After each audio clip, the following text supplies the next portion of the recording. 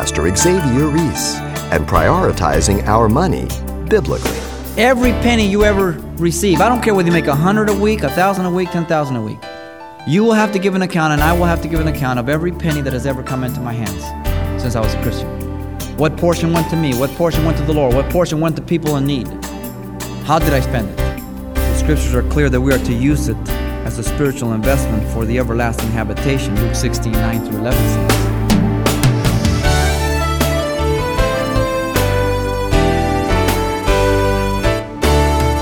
Welcome to Simple Truths, the daily half-hour study of God's Word with Xavier Reese, Senior Pastor of Calvary Chapel of Pasadena, California. Jesus spoke about money nearly more than any other topic, and as a matter of fact, he often chose money as a measuring stick of a person's priorities. He could have used anything: how much a person reads their Bible, or the amount of time they spend in prayer, or how many people they lead to the Lord. Instead, Jesus chose money because what people do with their money reveals whether their priority is to serve God or not. And this is the simple truth that James wished to instruct us on in the 5th and final chapter of his epistle.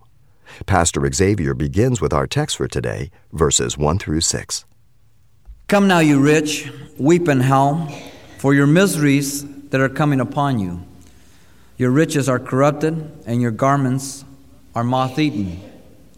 Your gold and silver are corroded, and their corrosion will be a witness against you, and will eat your flesh like fire. You have heaped up treasures in the last days. Indeed, the wages of the laborers who mowed your fields, which you kept back by fraud, cry out, and the cries of the reapers have reached the ears of the Lord of Sabaoth. You have lived in the earth in pleasure and luxury. You have fattened your hearts as in the day of slaughter. You have condemned and have murdered the just. He does not resist you. Benjamin Franklin said, "Money never made a man happy yet, nor will it. There is nothing in its nature to produce happiness. The more a man has, the more he wants. Instead of its filling a vacuum, it makes one. If it satisfies one want, it doubles and trebles that want another way." And that is why the scriptures declare that better is a little with the fear of the Lord than great treasures in trouble therewith. Proverbs 15:16. This morning we want to study what James has to say about the rich and their money. There are 4 sins that James mentions regarding the rich. The first is found in verses 2 and 3, the amassing of wealth.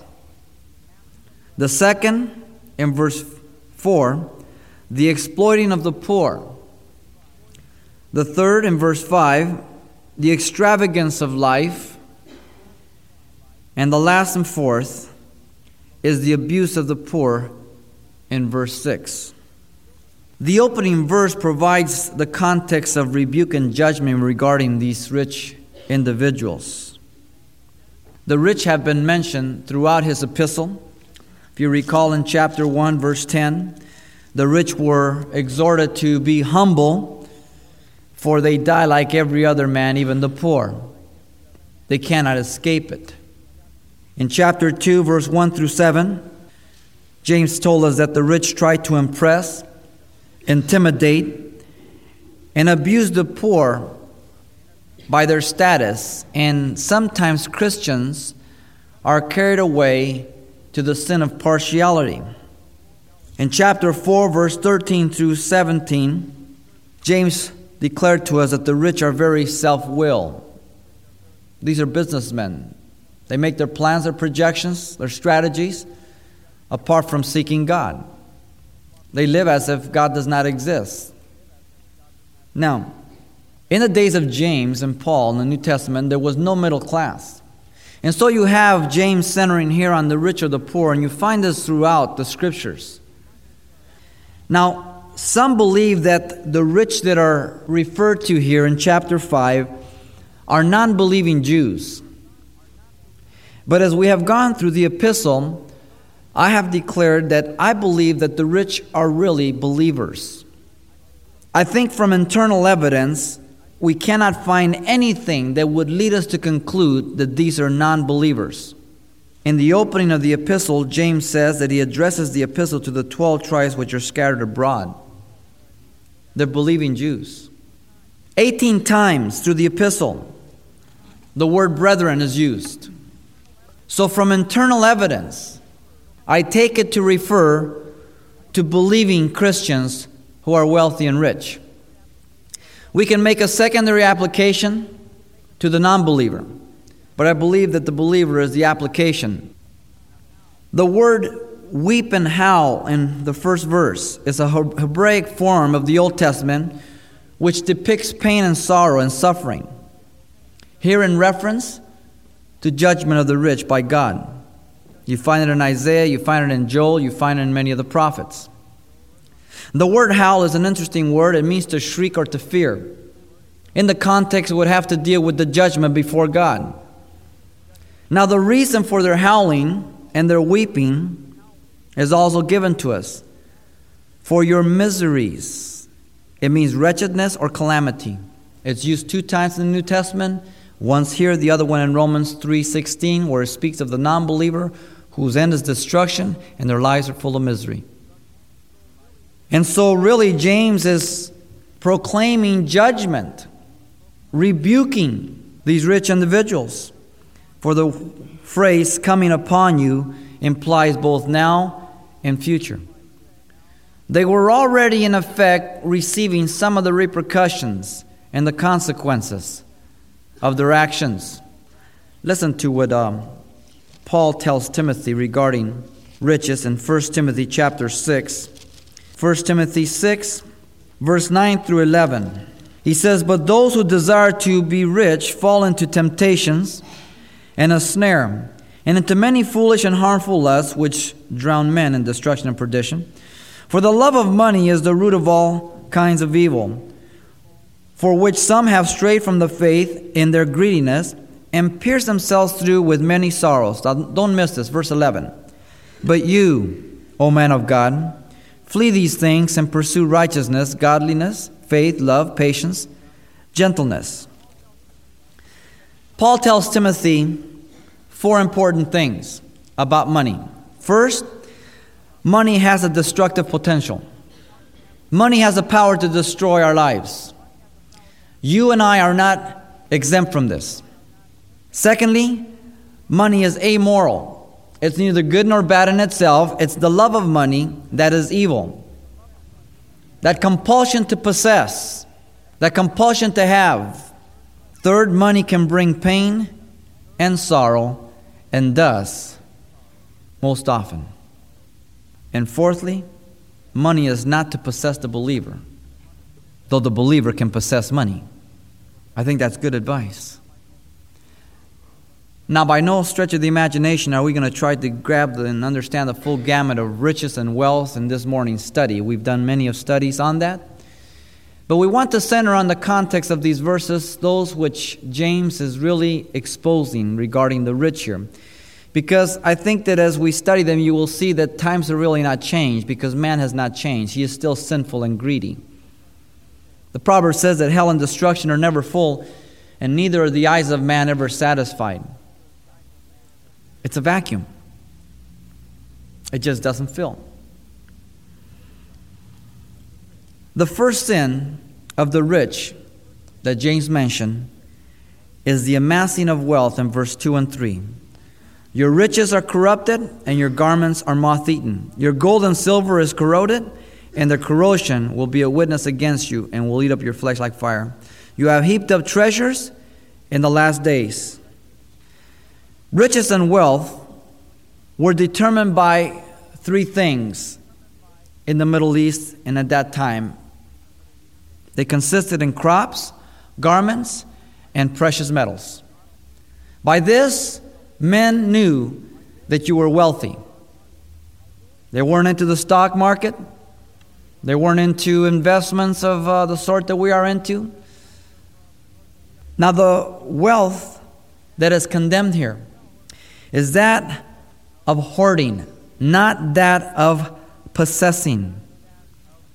Because every believer is a steward and must give an account of all that God gives to him. Remember that. All that God will ever give to you and myself is not ours. One of the greatest dangers to think that because I work and I get a check, that it's mine. It comes from God. It's not your own. So the wealth condemned is that of hoarding, not that of possessing. That which is non-productive, that which is wasted.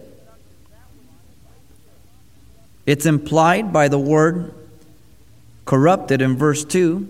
It is a word that is used for crops, produce. It means to rot, to decay. It refers to having those crops beyond the date and the durability of it being consumed. It rots. It wastes.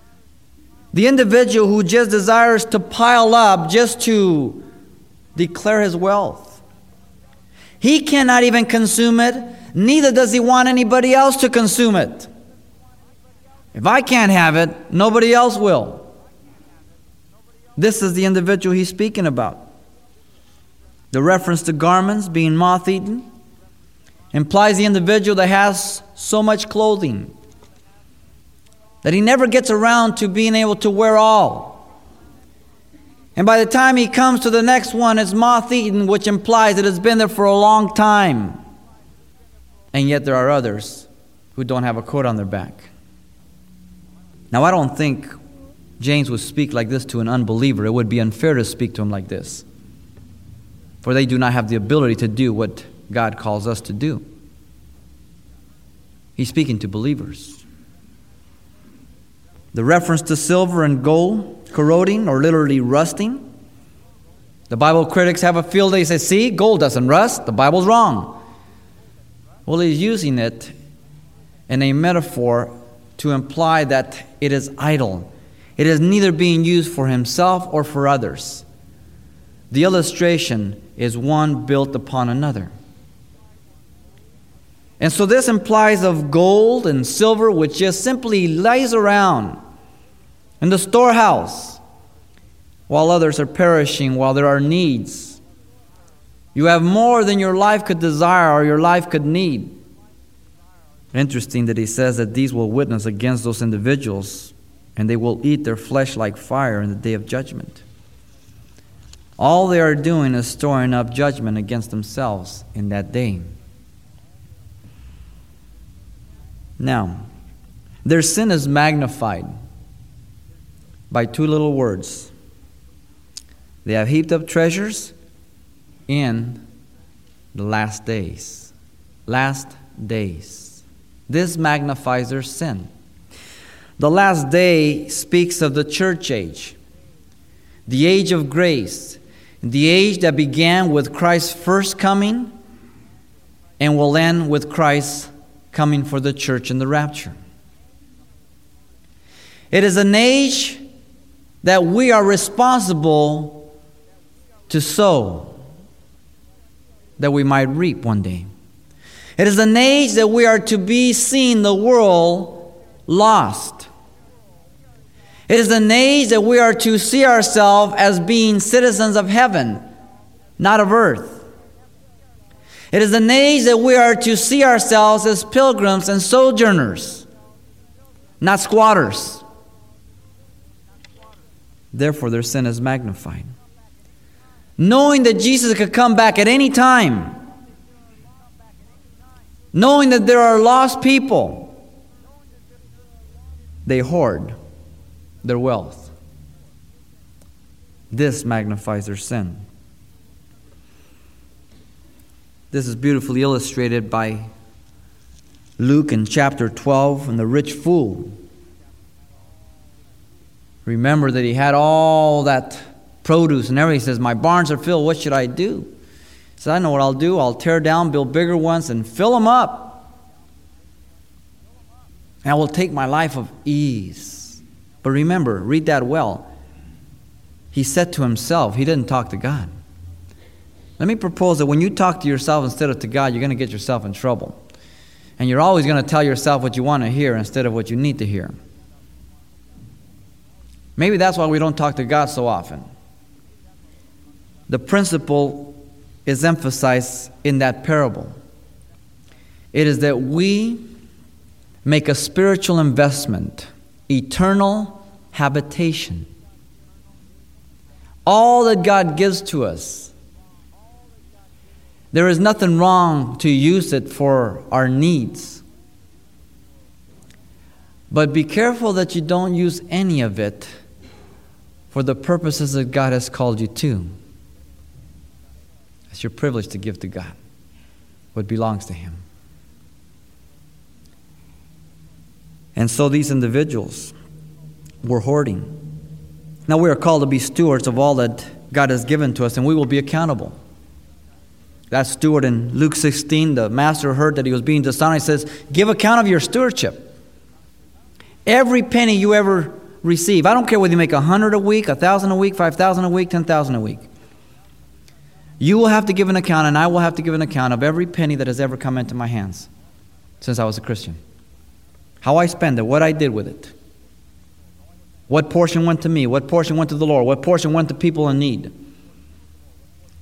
How did I spend it? Nobody will stand with me in the judgment day. I will stand there all by myself. The scriptures are clear that we are to use it as a spiritual investment for the everlasting habitation. Luke 16, 9 through 11 says.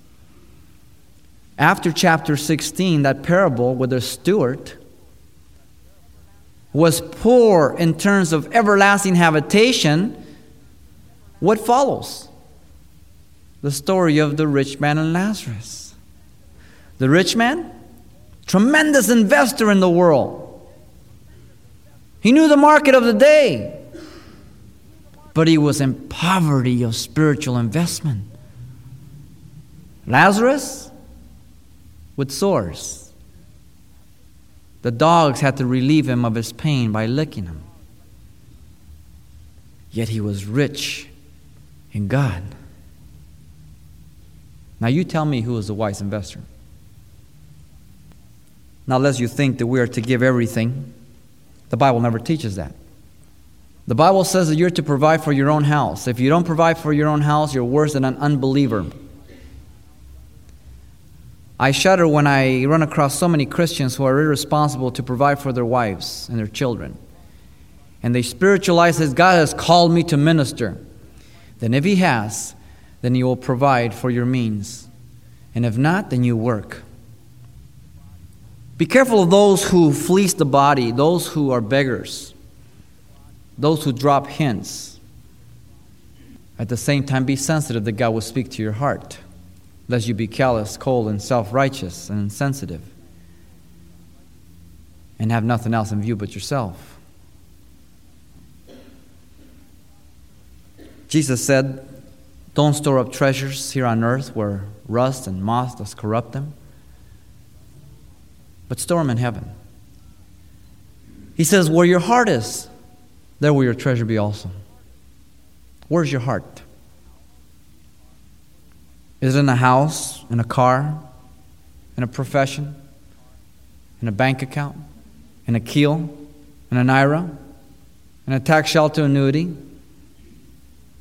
Where is your heart? You see, we don't have to be rich to really apply this to our life. For really, we're all rich. We're all richer than somebody else. It just depends who you're comparing yourself to. Secondly, the rich were exploiting the poor in verse 4. Indeed, the wages of the laborers who mowed your fields, which you kept back by fraud, cry out. The rich were robbing the poor by their daily wages and getting richer. This was condemned both in the law and the prophets. Let me read you a little bit of the law. Just jot these down and listen to me. In Leviticus chapter 19, verse 13, it says, you shall not defraud your neighbor nor rob him. The wages of him who is hired shall not remain with you all night until morning. You see, the poor depended on those wages at the end of the day. And if you as an employer kept them back, he couldn't feed himself or his family that day. The law condemned it. Also in Deuteronomy 24, verse 14 and 15.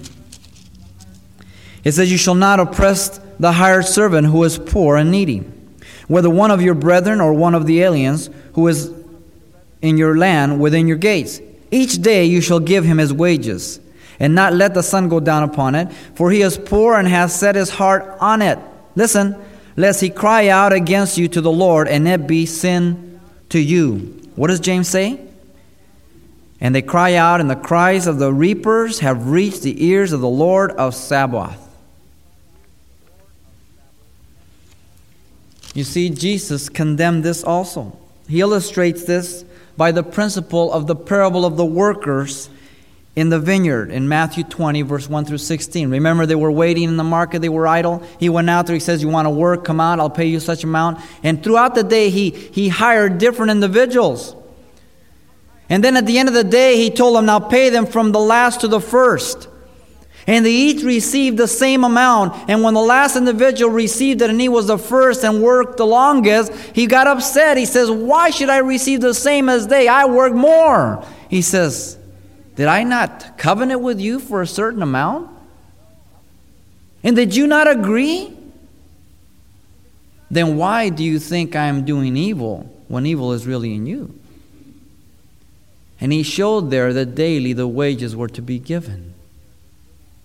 Paul reminds masters in Ephesians 6:9 and also Colossians 4:1 about masters being just to their servants, not robbing them. Let's make that today contemporary. Employers and employees. Are you an employer? How do you treat your employees?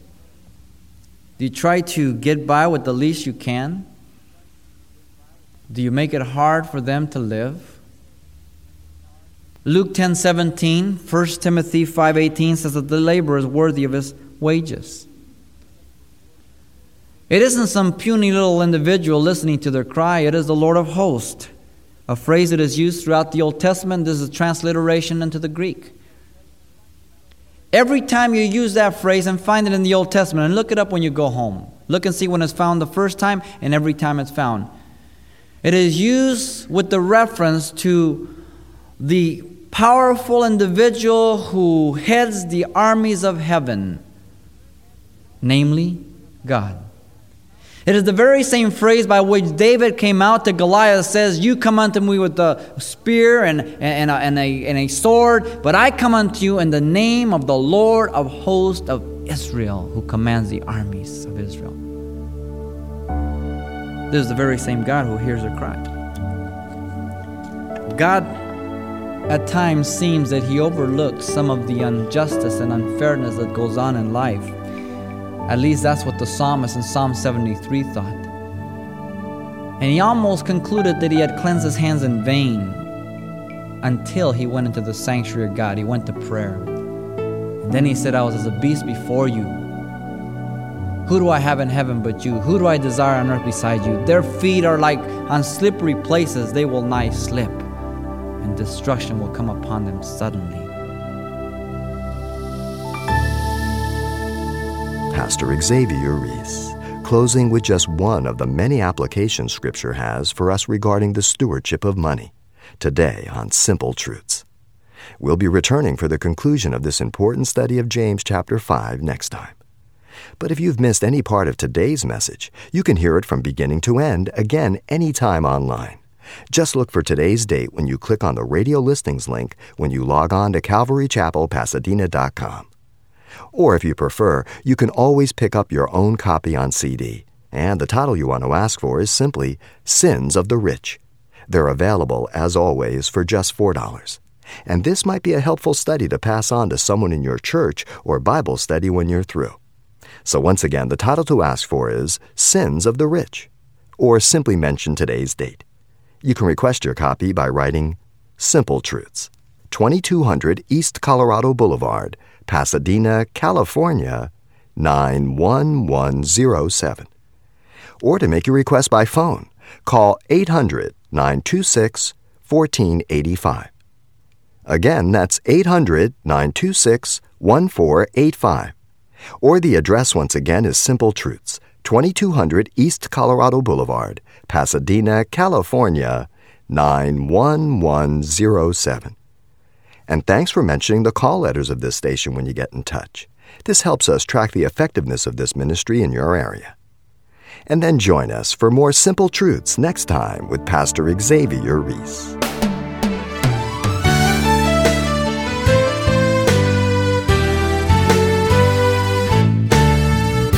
Simple Truths with Pastor Xavier Reese, a daily half-hour broadcast, is a radio ministry of Calvary Chapel of Pasadena, California.